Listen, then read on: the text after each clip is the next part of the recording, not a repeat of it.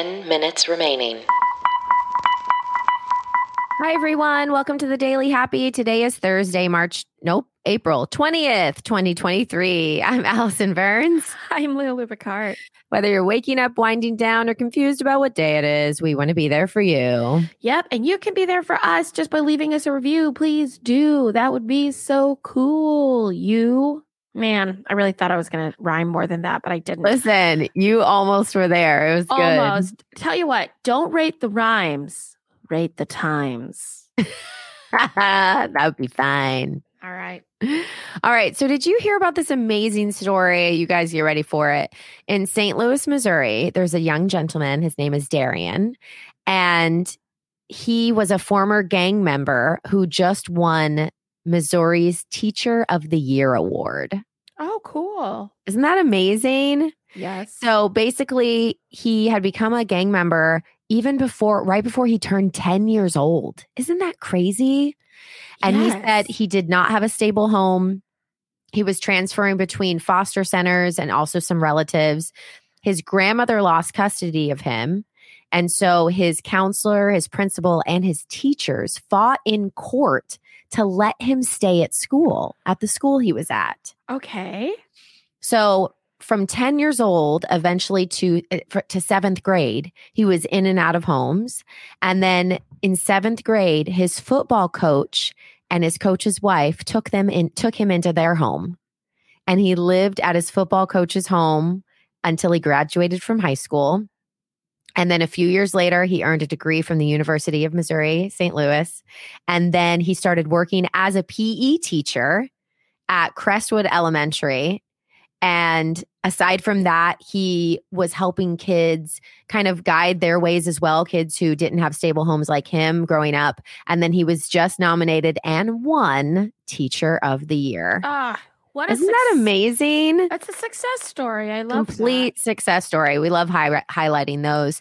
And so it kind of got me on the path of doing some digging into different ways that we can help some of our teachers that maybe have impacted our life. Now, World Teacher Day is not until October 5th, and that's where we're supposed to celebrate our nationwide educators. And this year, I think, is actually the 71st anniversary of that holiday, if you will. But there's a few ways that I want to talk about that we can give back all the time, right? First of all, just say thank you. Think about the ways you could reach out and just say thank you to a teacher, have your kids say thank you to their teachers. Basically thinking about how much time these kids spend with the teachers and in their classrooms all day long. And especially in this environment in the world, teachers are literally saving kids' lives, and which is a scary time as well. But think of the amount of dedication that has to go into being a teacher now. It's not just about teaching them ABCs. It's so much more than that. So even just saying thank you is such a huge thing. Also think about the day-to-day classroom supplies, how you can donate, ask a teacher what they need. And then there's also organizations like Kids in Need Foundation, the Operation Backpack, Room to Read, stuff like that, where they do drives for teachers in the community. So think about stuff like that. You can volunteer. You can also vote. Yes. Lulu loves that, for local and state officials that support teachers and education. And then you can also look into Teach for America, where they teach in Title I schools and how you can support them. And then did you know that 1 in 5 educators have to take another job to make ends meet? I do know that because my mom was a middle school teacher for so long. 1 in 5. Yeah. Let's talk about that statistic for a second. Yeah. That 1 out of 5 of the people that are teaching our children don't get paid enough and have to get another job. That's dumb. Yeah. And when you were talking about the donation sites, my favorite one is Donors Choose. Okay. And I like it because you can literally type in your town and find a classroom in your town. And it's very specific. Mrs. Burns is raising $80 to buy her kids some construction paper so they can do the Grand Canyon project. Oh, I love that. Yeah, so you can make it really specific, and it's a really cool site. Donors Choose. Well, and then the kids can get involved too and think about like how close are we to meeting our goal? I always some of love these stuff are like that. so small. 5 minutes remaining.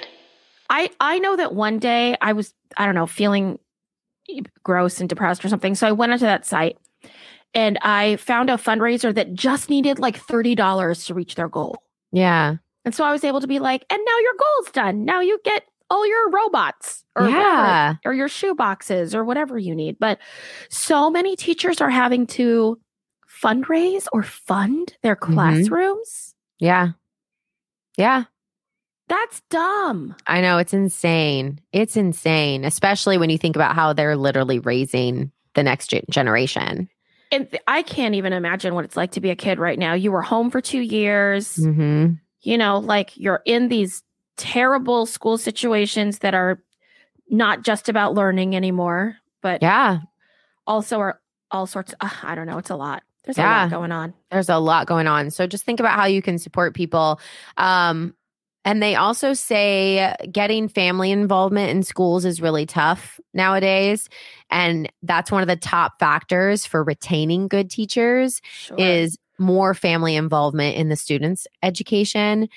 So basically helping your kids absorb the material that they're learning at school. And I'm even guilty of that where I like won't, you know, the school's at school and then we get home and we barely think about all the things that she just learned, or she'll bring home a paper and I'm like, yeah, what is that? What do we have to do? And it's almost like a chore instead of like helping continue the education. Right. So I have to put myself in check a lot about like what that is.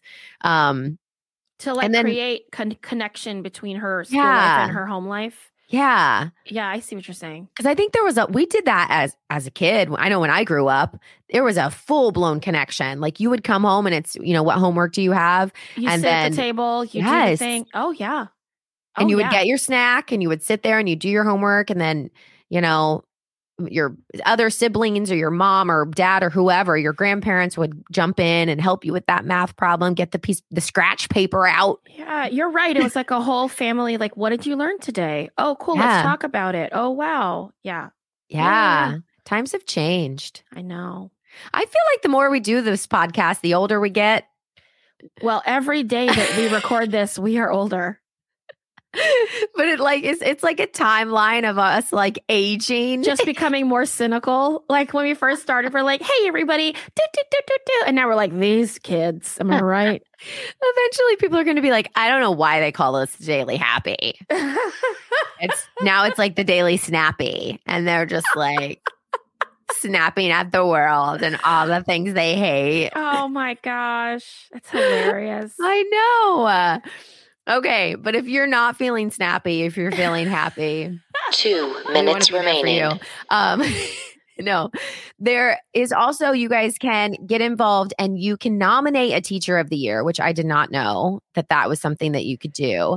So I know at least through the Florida Department of Education, every year in October, then they actually distribute online. Basically, you can submit who you nominate.